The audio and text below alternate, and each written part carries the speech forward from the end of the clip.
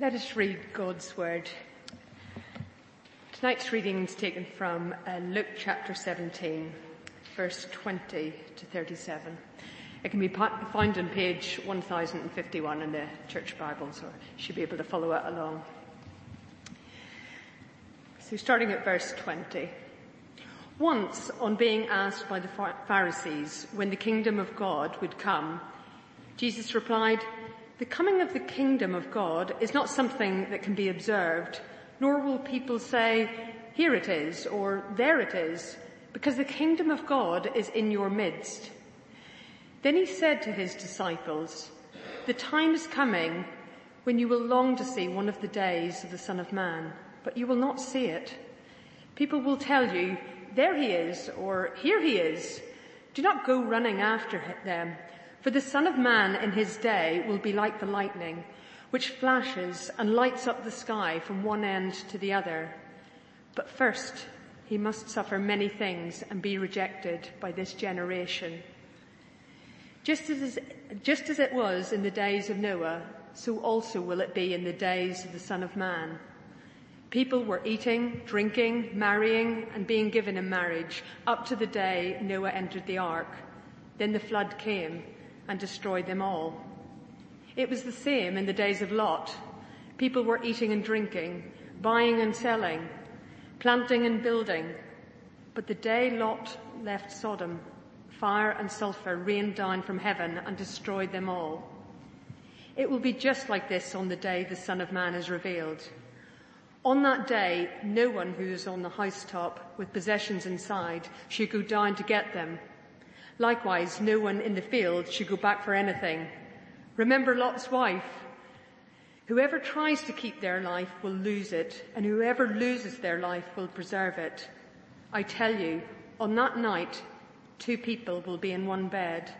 One will be taken and the other left. 2 women will be grinding corn together.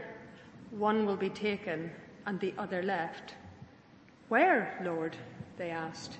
He replied, "Where there is a dead body, there the vultures will gather." Let's just pray. I think we're going to need to. Lord, as we come to this passage, there's a lot of complicated stuff in it. But we just pray right now that your Holy Spirit will speak to us through my words, through our thoughts, and help us to learn more of you and know more of you in our lives. Amen. Well, verse 37. Where there is a dead body, there the vultures will gather. We got any pictures up? There we are. There's a vulture. That's how Jesus ends this passage we've just read. He's clearly wrapping it all up. But what on earth does it mean? And the commentators have different views on it. Some say, well, it's something about understanding the signs. And other people say, no, it's something about God being in control of creation. And other people say, no, it's something to do with death and judgment. And it seems a pretty good principle when you hit a passage like this, that the chances are Jesus meant all of those things wrapped up in this last statement. So that's what we're going to think about, those 3 aspects of what that little saying means. So first off, vultures as signs. Well, in what way is a vulture? How on earth can a vulture be a sign? Well, I don't know whether any of you have ever lived in Africa or India, or ever done a game drive where you watch a wildlife program, and you know that if there's been a kill, there will be vultures. And you can see them in the distance or scrabbling around in the bottom. And the vultures tell you what's going on. They are evidence of something's happening. And that seems to be the point behind the beginning of this passage. Look at verse 20. The religious leaders, the Pharisees, they asked Jesus, when's the kingdom of God going to come? They want some proof of God doing something. I think nowadays we wouldn't ask the question quite like that, would we? But we would ask questions like, well, where is God? When's he going to turn up? What's the proof that he even exists? And look at the extraordinary answer to that. Verse 21. Jesus says, the kingdom of God is in your midst. Now there's another ambiguous saying, isn't it? What does Jesus mean? And your versions of the Bible, if you're following this and different ones, you might have slightly different wording around that. But whichever way you read it, what Jesus is saying is the evidence for God at work is right in front of you. It's right here. You are looking at that evidence. Now, in what way is that true? Well, in one way, it's Jesus saying, if you want to see God at work, if you want to see the evidence for God at work, then look at me. Jesus is saying, look at me if you want to see God. That's an amazing thing to say. It's one of the things we spend a lot of time exploring on Alpha. It's the reason why I think it was Phil's phrase, we keep banging on about Jesus, because that is his extraordinary claim. That he is God. If we want to know God, we look to Jesus and he points us to God. So in some ways, Jesus answers, I'm in the midst of you. You know, where's God in all this? Well, I'm here, says Jesus. But then there's the other way of interpreting it, which is Jesus saying, well, I'm in the midst of you, of us. And that changes the direction of our focus, doesn't it? We're not looking so much at Jesus in person, we're looking at Jesus in us, in you and me. Because the point is that if you become a Christian, when we do become Christians, at that point, Christ comes into our lives. His Holy Spirit indwells us. Remember that bit at the end of John, when Jesus, almost one of the last things he does, he breathes over the disciples and says, receive the Holy Spirit. So when we become Christians, we have the Holy Spirit of Jesus living in our lives. And that means that if we want to see God at work, there's two places we can look. We can look at the Bible and we can read about Jesus, and we spend a lot of time doing that, and that's important that we do that. But the other thing folk can do is they can look at you and me, if you're a believer here, and see Jesus at work. They can see the Holy Spirit living in you and me. I mean, that is actually the historic role of the people of God, isn't it? To point people to God through how they live and what they say. Now, of course, that's a bit boring, isn't it? Because that's not what people want from God. People want something much more dramatic. They want something much more obvious. And Jesus says here, doesn't he? He says, that time will come. But he says, for the moment, look at verse 20, the coming of the kingdom of God can't be observed. It's not big, grand, exciting stuff. It is simply seeing Jesus in his word and in the lives of you and me. So, here's a question you won't get asked very often. Are you feeling vulture-like? Are you pointing people to the Lord Jesus? If you think back, or I think back on my last week, the stuff that happens about work emails, maybe you had half term with the family, queuing in Lidl, sitting in a doctor's waiting room, phoning customer services and talking at length about sorting out a problem. I mean, we all have these exciting lives, don't we?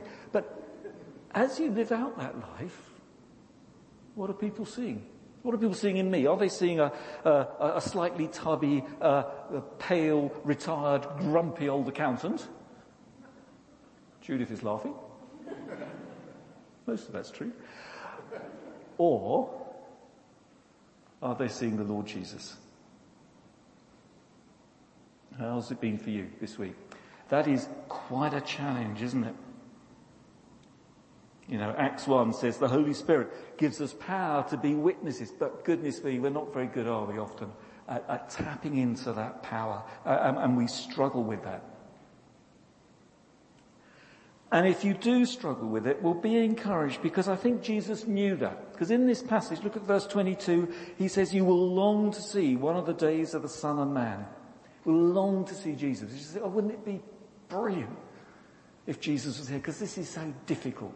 It is so difficult living out a life of Jesus in front of people. And because it's difficult, we wobble and we doubt. And I think that is why within this passage there's an encouragement and there's also a bit of a warning about taking these things seriously. Now, you might not think that vultures are encouraging. So this may sound a bit sort of counterintuitive, but you know, the people in Jesus' day would have recognized what Jesus said. They'd have recognized this saying, because it's a quote from a passage where God is telling us that he is in control. And it actually comes from the book of Job. And Job is probably the unluckiest man in the universe. If you read what happens to him, everything goes wrong. He's having a really hard time. And God speaks to him, and he effectively says, Job, don't worry, don't be anxious, because I'm in control. I've got a plan. And he sort of runs through, in the book of Job, he runs through all sorts of aspects of how he's in charge of the created world. And then, it's chapter 39, he says this, he says, when the vulture makes his home in the rocks, he says, I'm there. And then the vulture sees his prey from far away. And then in verse 30, he says, where the slain are, there is he. Where the dead body is, that's where the vultures are. So it's a bit of an obscure reference for us to pick up, isn't it? But actually what Jesus is going right back to that reassurance in the book of Job, to say something that we need to hear time and time again, don't we? God is in control. He has got a plan. And you may have picked it up, but in those verses in Job, there's a sort of progression about the vulture perching up high, sees his prey, then feeds on the body. And if we work through this little passage, you see Jesus is working out God's plan. So it's verse 21, we have Jesus among the people. But then he says that's going to end. Verse 25, you see he talks about suffering and being rejected. And then he talks about a time of confusion with all sorts of ideas buzzing around, verses 22 and 23. And then, verse 30 and verse 24 too, Jesus will come back. And he'll come back in an unmistakable way. And that will be the time when God acts dramatically. That'll be the time when people will see God acting very, very obviously. So Jesus is saying God is in control. He has a plan, and because the God revealed to us in Jesus or even to Job is one who loves us and cares for us, then we can carry on trusting him, can't we? Even if we can't see him physically, we can rest assured that our eternal future is bright. In the meantime, we do wobble. I was amazed to read this in John Calvin, the sort of great reformer thinker. He said this, he said, the minds of believers are seldom at rest, or at least not always tranquil, which is a bit of an understatement, isn't it? You know, one of perhaps the greatest Christian thinkers says, no, it's not easy. Our minds are often not tranquil, and we're anxious about silly little things, aren't we, which really don't matter, or we might be living, just inside the Ukrainian border and facing such an uncertain future. But whatever the situation, we wait in trust. And these vultures are just part of God's created order and are part of a reminder that we have a great, loving Creator God who cares for those who put their trust in him. So there's an encouragement in the vulture, but there's also a bit of a warning about taking this stuff seriously. Because vultures, we kind of automatically associate with death and death and decay, don't we? Here's a disgusting fact. This is the griffon vulture. This is apparently the vulture that everybody would have been talking about. The griffon vulture, you might just pick up, has a bald neck. And that's to stop all the blood and gore clogging up its feathers when it flies, when it's sort of ferreting around inside your carcass. It doesn't want the blood clogging itself up. So that's probably a good reason why vultures were ceremonially unclean. They were just related so closely to death. Look at the question the disciples asked at verse 37. Bit of an odd question. They say, "Where, Lord?" And just before that, you look through verses 30 to 34, Jesus has been saying that when he returns, one will be taken and one will be left. And it's pretty obvious the one who's taken, where the one who's taken is going to be with God. But what about the one who's left? What happens to the person who's left? Well, the answer seems to be quite a serious one. It seems to be death. Where the vulture gathers, there are dead bodies. And as you look at that passage, it might seem a bit random, doesn't it? Two people sleeping, one gets saved, one doesn't. Two men, two women working, one gets saved, one doesn't. What's the difference? Why is one saved and one isn't? Well, in this passage, the answer seems to be the person who's saved is the one who's made time for God in their lives. That seems to be Jesus' point, verses 26 to 33. As he goes through those stories of Sodom and Noah, he doesn't say, look, these guys were particularly evil. I know there's stories about that in the Old Testament, but here Jesus is drawing out a slightly different point, I think. What he's saying is, look, these people just didn't care.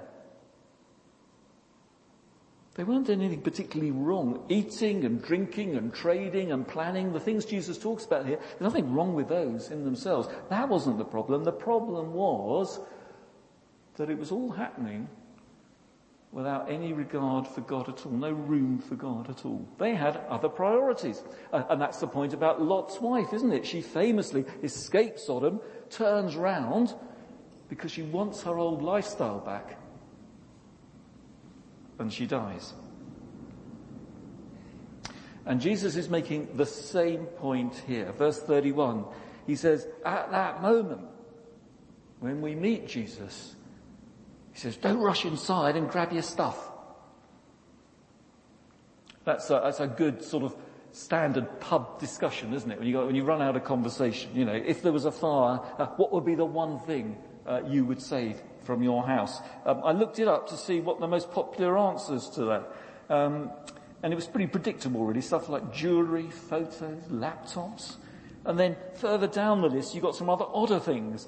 One was my T-shirt collection, which I thought was a strange thing to want to save. And someone was going to say my tortoise, which I suppose is all right. I don't know. But the point here is not about how quickly you react. The point is about how rightly you react.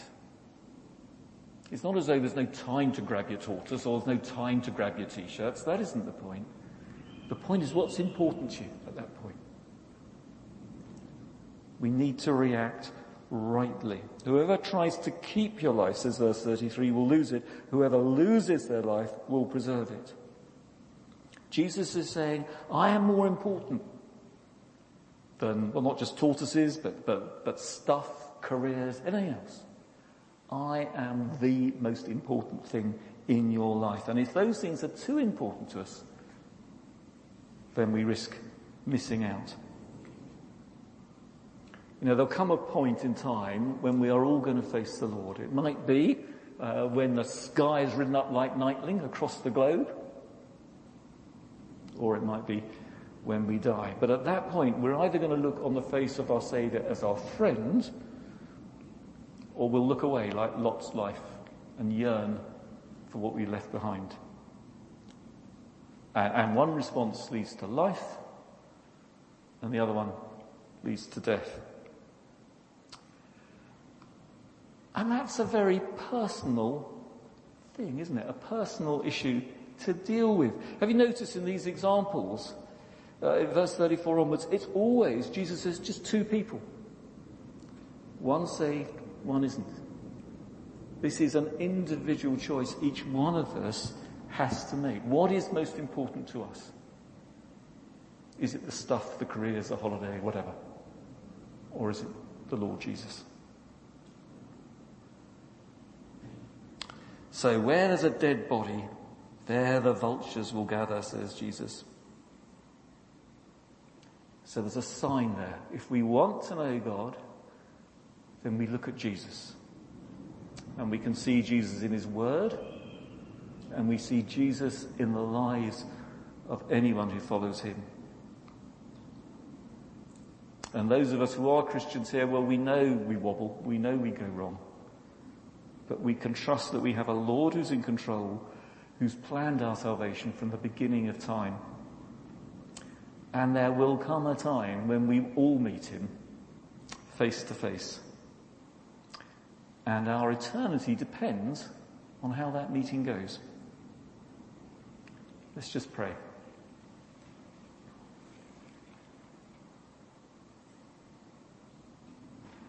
Father, thank you